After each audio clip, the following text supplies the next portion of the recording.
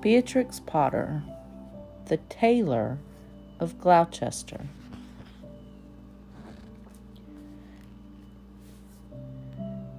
In the time of swords and periwigs and full-skirted coats with flowered lappets, when gentlemen wore ruffles and gold-laced waistcoats of paduasoy and taffeta, there lived a tailor in Gloucester. He sat in the window of a little shop in Westgate Street, cross-legged on a table from morning till night. One bitter cold day near Christmas, the tailor began to make a coat of cherry-colored corded silk, the finest of wedding coats for the mayor of Gloucester, who is to be married on Christmas Day in the morning, he muttered to himself as he worked.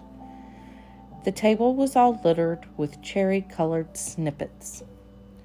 I'm sure I cannot afford to waste the smallest piece, said the tailor as he continued cutting. 2 narrow breadths for naught except waistcoats for mice. Now the lining, ah, yes, just the thing. Yellow taffeta. Unnoticed, little mice retrieved the scraps from his workbench and carried them off. By my whiskers, I cannot remember when we had silk of such quality on these premises, exclaimed the little mouse. Oh, yellow taffeta, just what I would have chosen myself, whispered another. My poor back, sighed the tailor. But it is done. The light is fading and I am tired. All is ready to sew in the morning except for one item. I am wanting one single skein of cherry-colored twisted silk thread. The old tailor locked up his shop and shuffled home through the snow. The mice were more fortunate and did not have to brave the cold. Using secret passages and staircases behind the wooden wainscots of all the old houses in Gloucester, they could run from house to house. The tailor lived alone with his cat, whose name was Simpkin. All day long while the tailor was at work, Simpkin kept house by himself. Simpkin was also fond of the mice, but he gave them no satin for coats. Ah, Simpkin, old friend, exclaimed the tailor as he arrived home, we shall make our fortune from this coat, but I am worn to a ravel. Now, take this groat, which is our last 4pence, and buy a pennyworth of bread, a pennorth of milk, and a pennorth of sausages. And Simpkin remembered the tailor with the last penny of our 4pence. Buy me 1 pennorth of cherry-colored silk. But do not lose the last penny, Simpkin, or I am undone and worn to a thread paper, for I have no more twist. The tailor was very tired and beginning to be ill. He sat by the hearth and talked to himself about the wonderful coat. The mayor has ordered a coat, an embroidered waistcoat to be lined with yellow taffeta. Suddenly, interrupting him were a number of little noises coming from the dresser at the other side of the kitchen. Tip-tap, tip-tap, tip-tip-tap, tip-tap, tip-tap, tip. Now what can that be? The tailor wondered. He crossed the kitchen and stood quite still beside the dresser, listening and peering through his spectacles. tip-tap, tip-tap, tip-tap, tip-tap, tip. The tailor lifted up a teacup, which was upside down. Out stepped a little live lady mouse. Then, out from under teacups and from under bowls and basins, stepped more little mice. "Good gracious, this is very peculiar," remarked the tailor. "I'll wager this is all Simpkin's doing, the rascal. Oh, was I wise to entrust my last fourpence to Simpkin? And was it right to let loose those mice? Undoubtedly the property of Simpkin." Simpkin returned and opened the door with an angry grrr, like a cat that is vexed, for he hated the snow, and there was snow on his ears and snow in his collar at the top back of his neck. He sniffed and then looked suspiciously at the dresser. The cups and jugs had been moved. Simpkin wanted his supper of a little fat mouse. "Simpkin," asked the tailor, anxiously, "where is my twist?" Simpkin was cross with his master, and if he had been able to talk, he would have asked, "Where is my mouse?" He quickly hid the twist in the teapot on the dresser, and growled at the tailor. "Where's my twist, Simpkin? Alack, I am undone. I am so weak," lamented the tailor, and went sadly to bed.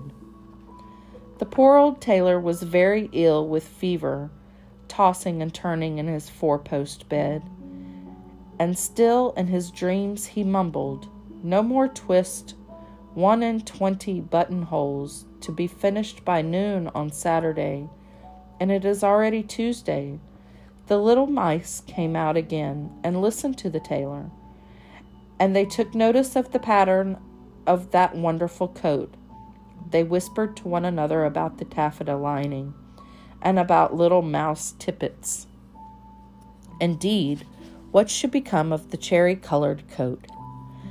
In the tailor's shop, the embroidered silk and satin lay cut out upon the table, and who should come to sew them when the windows was barred and the door was fast locked? The tailor lay ill for 3 days and 3 nights, and then it was Christmas Eve, and very late at night. The moon climbed up over the roofs and chimneys.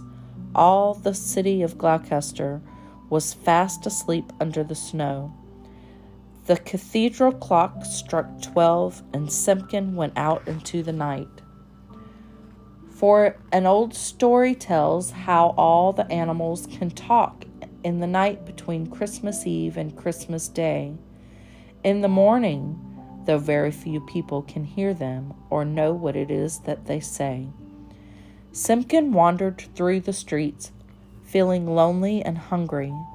"My master's cupboard is as empty as old Mother Hubbard's," he complained miserably. But when Simpkin turned a corner, he saw a glow of light coming from the tailor's shop. He crept up to peep in at the window.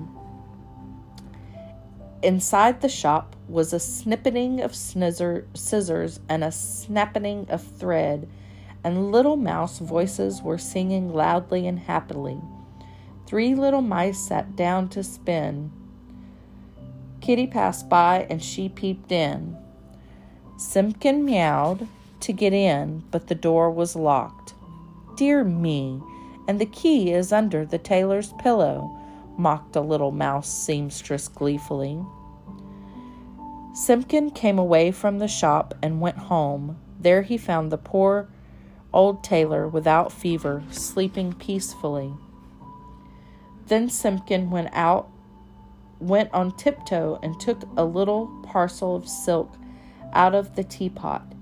He felt quite ashamed of his badness compared with those good little mice. When the tailor awoke the next morning, the first thing which he saw upon the patchwork quilt was a skein of cherry-colored twisted silk, and beside it the repentant Simpkin. The tailor got up and dressed and went out into the street. "I have my twist," he said to himself, "but no more strength nor time than will serve to make me one single buttonhole. For this is Christmas Day in the morning. The mayor of Gloucester is to be married by noon. And where is his cherry-colored coat?" He unlocked the door of the little shop and looked in amazement. There he had left plain cuttings of silk. Now lay the most beautiful coat and embroidered satin waistcoat that ever were worn by a mayor of Gloucester. Everything was finished except for one single cherry-colored buttonhole, and where that buttonhole was wanting, there was pinned a scrap of paper with these words in little teeny-weeny writing: "No more twist." And from then began the luck of the tailor of Gloucester. He grew quite stout and grew quite rich. Never were seen such ruffles or such embroidered cuffs, but his buttonholes were the greatest triumph. The stitches were so neat and so small, they looked as if they had been made by little mice. And that is the end. The Tale of the Flopsy Bunnies and Mrs. Tittlemouse by Beatrix Potter. It is said that the effect of eating too much lettuce is soporific. I have never felt sleepy after eating lettuces, but then I am not a rabbit. They certainly had a very soporific effect upon the Flopsy Bunnies. When Benjamin Bunny grew up, he married his cousin Flopsy. They had a large family, and they were very improvident, and cheerful. I do not remember the separate names of their children. They were generally called the Flopsy Bunnies.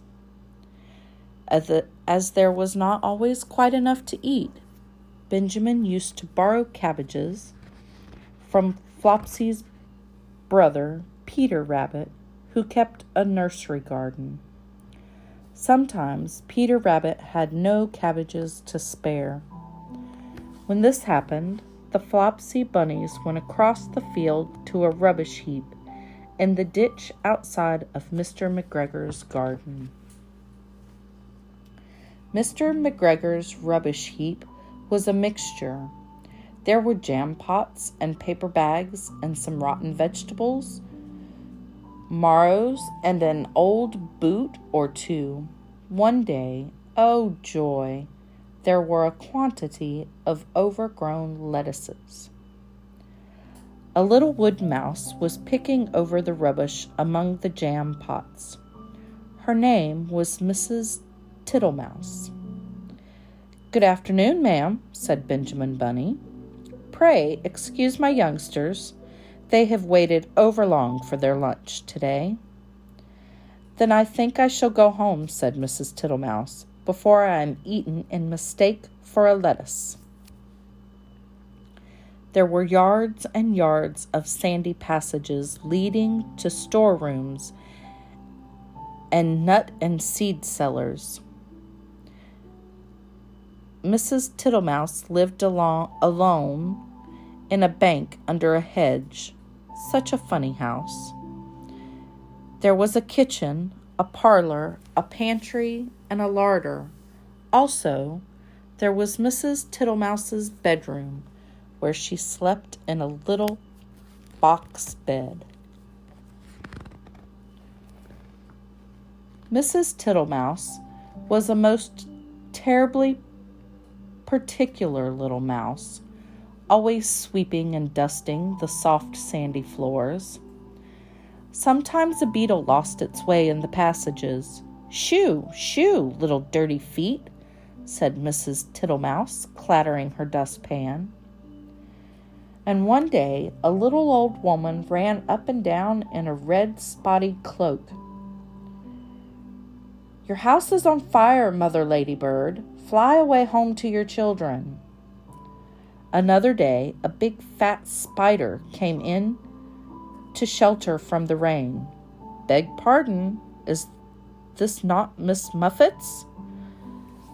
"Go away, you bold bad spider, leaving ends of cobwebs all over my nice clean house." Miss Tittlemouse bundled the spider out at a window. It was dinner time.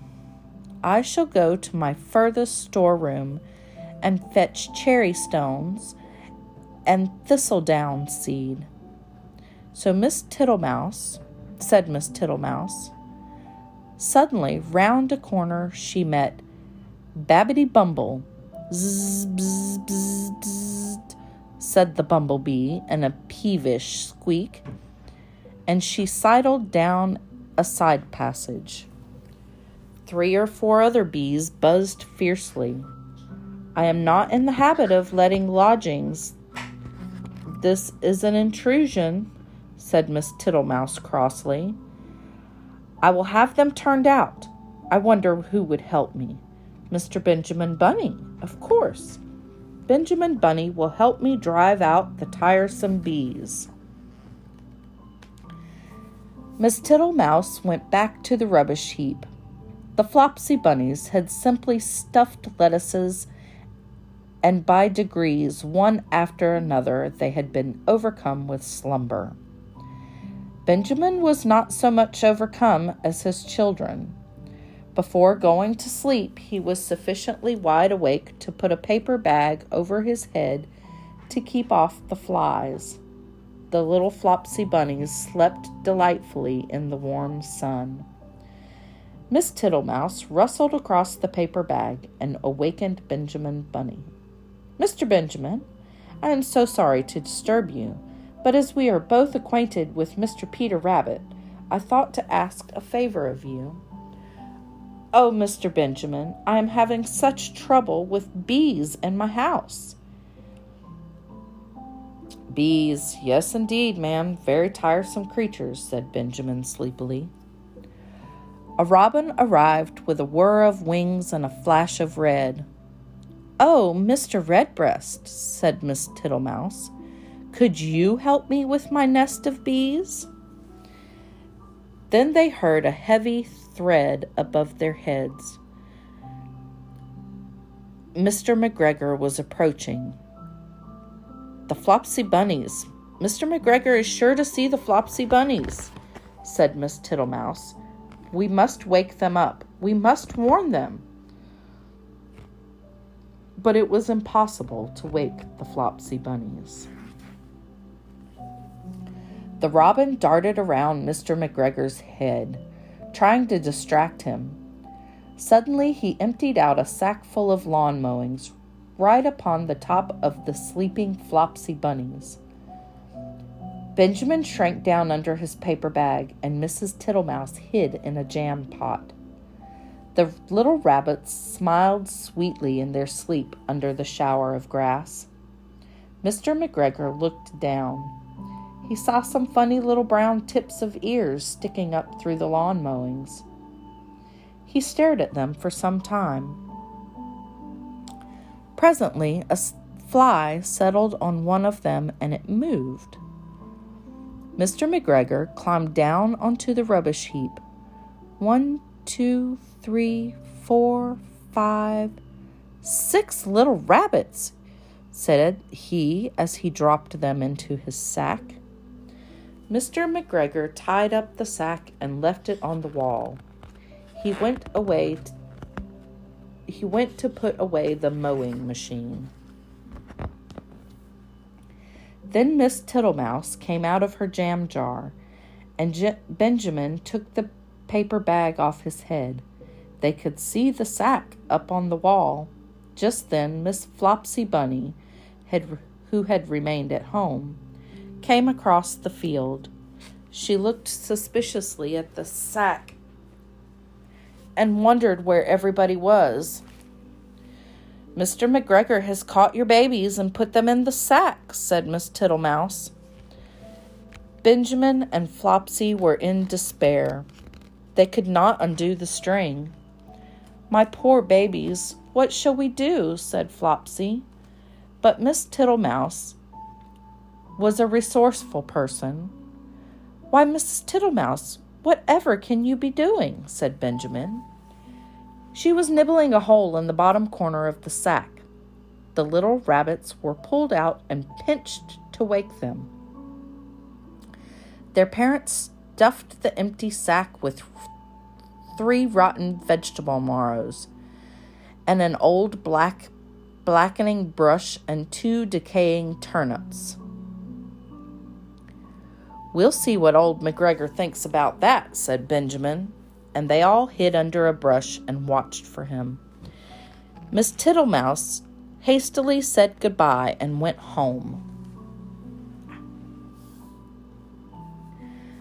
Mr. McGregor had come back to fetch the sack. He carried it off carefully, for he believed the Flopsy bunnies were still sleeping peacefully inside. But if he had looked behind, he would have seen them following at a safe distance. They watched him go into his house, and then they crept up to the window to listen. Mr. McGregor threw down the sack on the stone floor. 1, 2, 3, 4, 5, 6 little rabbits, said Mr. McGregor. The youngest Flopsy bunny got upon the window sill. Mr. McGregor took hold of the sack and felt it. She untied the sack and put her hand inside. When she felt the vegetables, she became very, very angry. A rotten marrow came flying through the window and hit the youngest Flopsy bunny. It was rather hurt. Then Benjamin and Flopsy thought it was time to go home. What a surprise awaited Mrs. Tittlemouse on her return home. When she got back to the parlor, she heard someone coughing in a fat voice, and there sat Mr. Jackson. How do you do, Mr. Jackson? Dearie me, you have got very wet feet, said Mrs. Tittlemouse. Thank you, Mrs. Tittlemouse.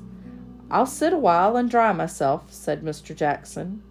He sat and smiled, and the water dripped off his coat tails. Miss Tittlemouse went around with a mop. He sat such a while that he had to be asked if he would take some dinner. First she offered him some cherry stones.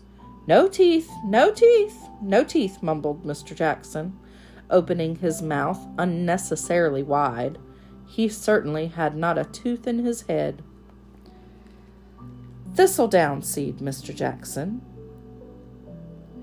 Tiddly widdly widdly poof, poof, puff, said Mr. Jackson. He blew the thistledown all over the room. Thank you, Miss Tittlemouse. But what I really, really should like would be a dish of honey. I can smell it. That's why I came to call. He rose ponderously from the table and began to look into the cupboards. Miss Tittlemouse followed with a dishcloth.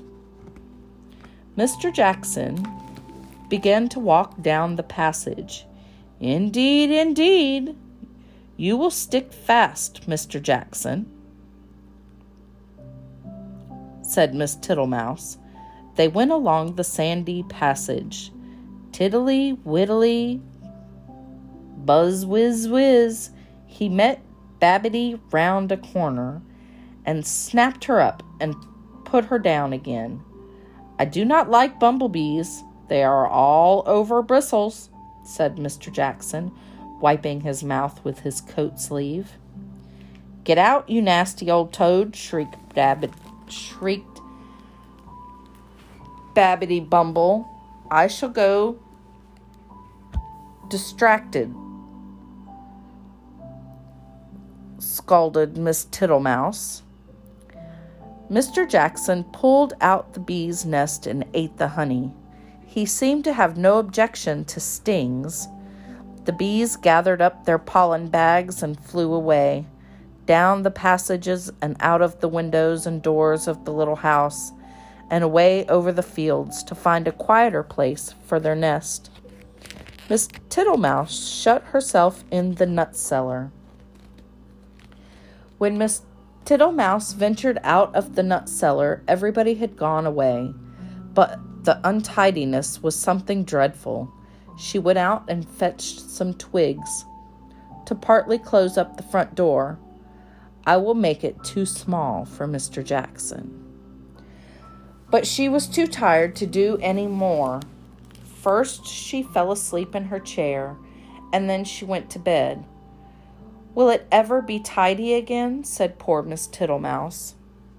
Next morning she got up very early and did a spring cleaning which lasted a fortnight. When it was all beautifully neat and clean, she gave a party to 5 other mice, without Mr. Jackson. He smelt the party and came up the bank, but he could not squeeze in at the door.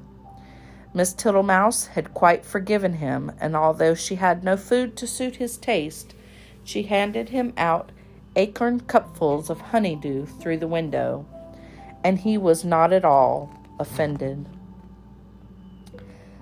The Flopsy Bunnies did not forget Miss Tittlemouse. Next Christmas, spider. Thomasina Tittlemouse got a present of enough rabbit wool to make herself a cloak and hood, and a handsome muff and a pair of warm mittens. The end.